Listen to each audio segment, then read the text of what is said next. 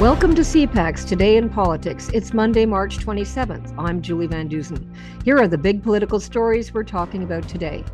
A look at reaction to the closure of the Roxham Road irregular border crossing. Keeping people safe also includes keeping asylum seekers safe, keeping our borders secure, and keeping our immigration system strong. And we break down some of the expectations for tomorrow's federal budget. We want to see real action in the budget to address those concerns. How can we make life more affordable? How do we invest in the things that people need? Joining us is Rob Russo, political analyst and former CBC Parliamentary Bureau Chief. Good morning, Rob. Hey, Julie, how are you? I'm doing really well, and thanks for joining me. So that was quite a visit from the U.S. president on Friday, and a lot of things happened kind of late in the day, but one of the most dramatic announcements, I would think, to come out of it was the closing of Roxham Road, that passing where migrants cross over from New York State, just south of Montreal, and it closed very suddenly, just hours after the president left the country. So what's been the fallout of that? Well, there are a couple of things. One of them, I think, is a kind of a humanitarian fallout, and the other one is going to be a political fallout. We'll dispose with the political fallout first. It came out that this agreement has essentially been in the bag now, probably for about a year. So the prime minister is going to have to explain why he sat on this until the president turned up. Was it because he wanted a centerpiece agreement, in effect, a big win, a bauble? And meantime, all kinds of strain was being put on social systems in Eastern Ontario and in Quebec? Or is it, as some around him have noted, that they didn't want to stampede towards the border? But a year is a long, long time to sit on a deal. And he's got some splaining to do, as they say. The second fallout, of course, is humanitarian. When you go from making an announcement around noon one day, and then 12 hours later, a huge government policy like this is suddenly enacted, lots of people are going to be caught unawares. And that's exactly what happened. Hundreds, if not thousands, were in transit when word came down. Many people had no idea that this was the case when they showed up lugging their suitcases and their children across the border at midnight between Friday and Saturday. And lots of people were stunned to find out at 12:01 that they were probably going to be returned to the United States.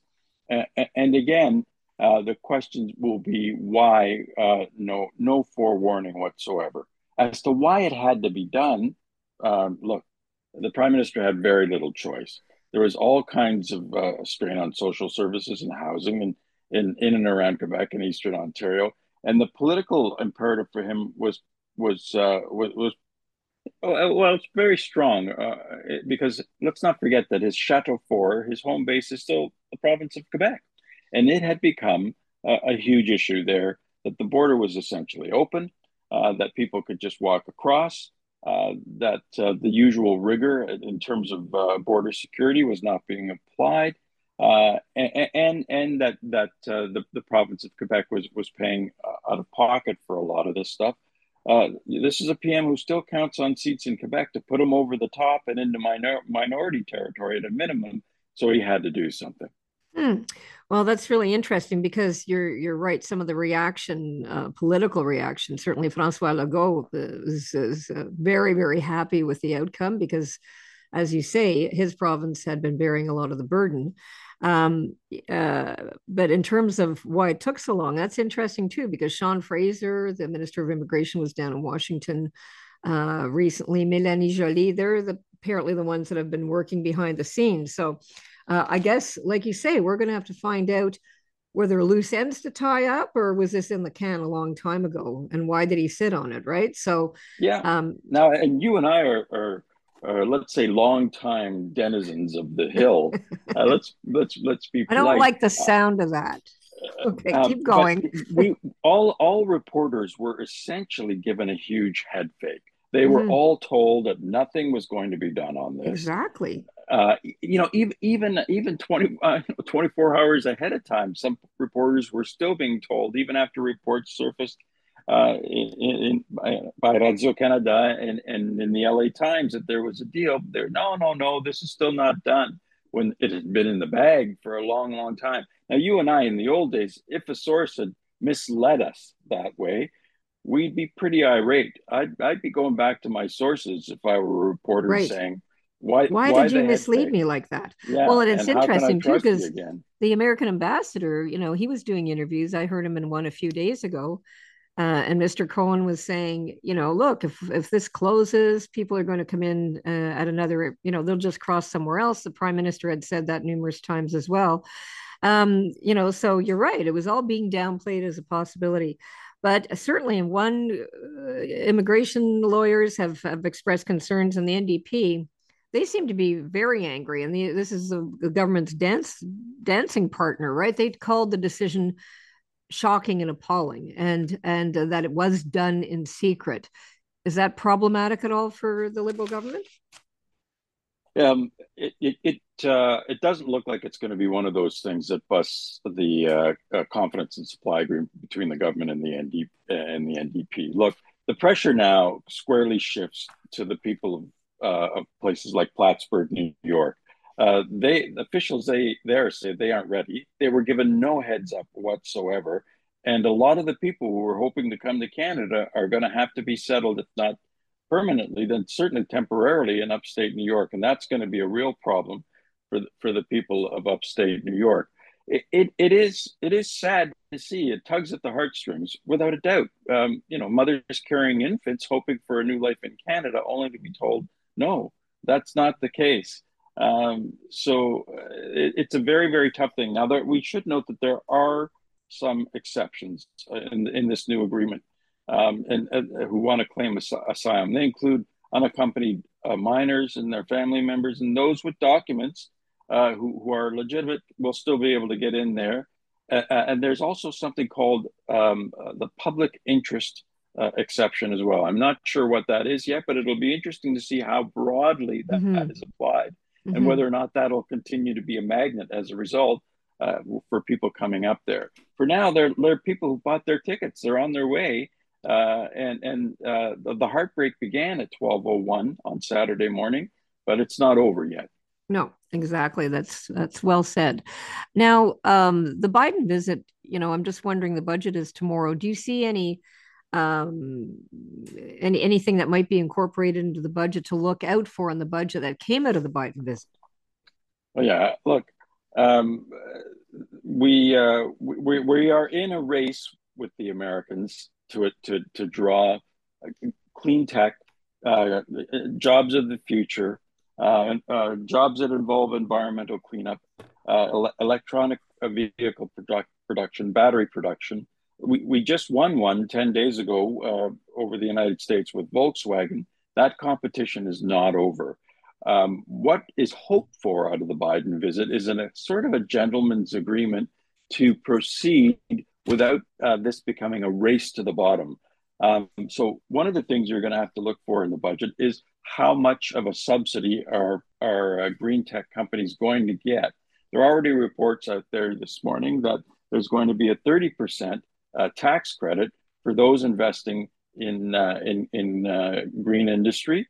Um, that's a pretty substantial incentive. I'm not sure if that's going to start a subsidy war, but look, this frames the entire dilemma facing this government right now. Okay, let's look at what the government is going to have to spend more on. They've already committed to spending more on healthcare.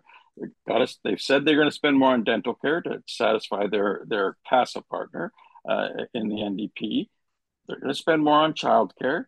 They said they're going to spend more on helping those as a result of inflation. And there's now our friends at the CBC are talking about a grocery tax credit through the GST. They got to increase the amount of money that's required to service the national debt because of the increase in interest rates. And all this they've got to do while they've got less money coming in because of a slowing economy. How they're going to thread that needle, show restraint, at the same time is going to be a really difficult balancing act Yeah, for I mean, Chrystia it's Freeland. you really wonder how this can all happen when Chrystia Freeland said in one of her speeches last week, we will be compassionate but fiscally responsible. It's pretty hard to be compassionate and fiscally responsible when you have big ticket items like the ones you're talking about. Yeah. So would we be also be looking for like just the bottom line, the days of the Paul Martin getting rid of the deficit come hell or high water? I guess those days are long gone, right?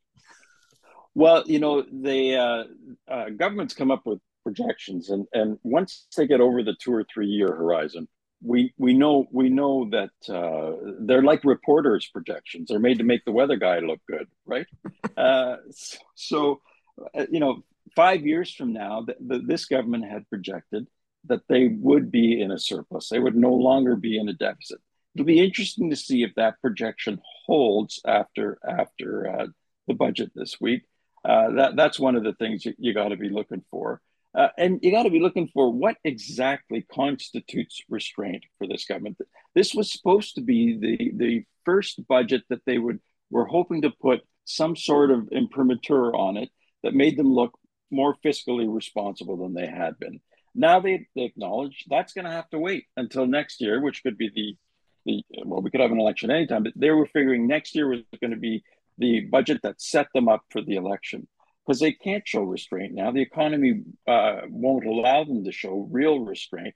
But what constitutes restraint for this government? What did they say no to?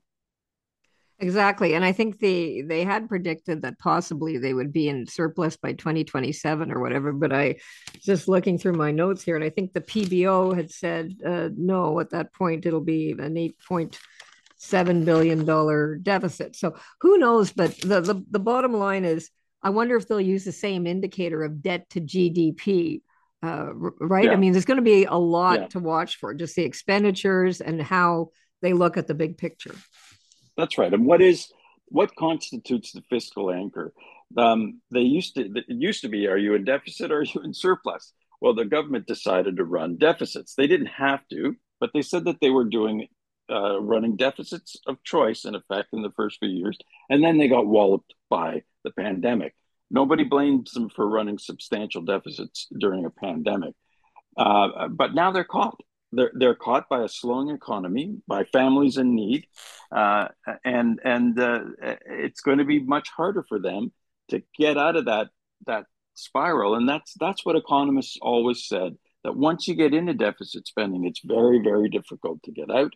But when they talk about surpluses in 5 years, when most of them will be collecting their pensions, let's be frank. We all know it's make believe.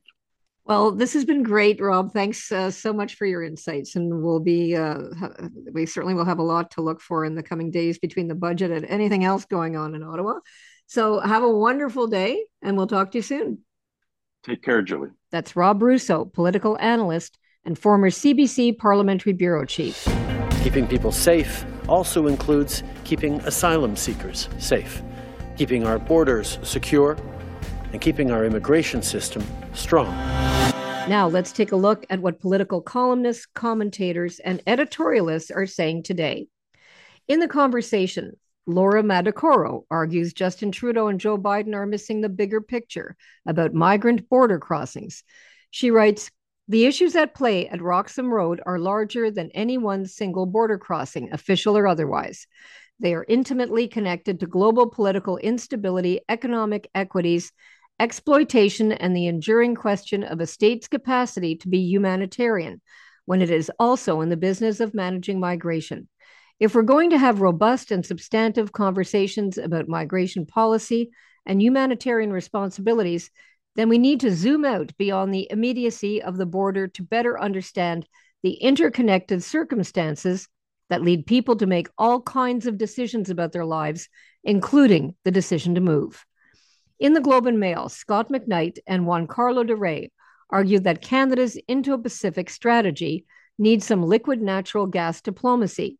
They write, in late November, Canada unveiled its Indo-Pacific strategy, aiming to reposition Canada in the region in the face of an increasingly hostile China. This strategy made no mention of liquefied natural gas, something which Canada could potentially export in abundance. Such a move could deepen trade by supplying allies with reliable and affordable energy for long periods of time, generate revenue from a key export as Canada decarbonizes its own energy sources, and reduce Canada's dependence on China and the United States. Canada has a rich history of using its natural resources to build relationships with other countries, and LNG diplomacy can be the latest chapter of that story.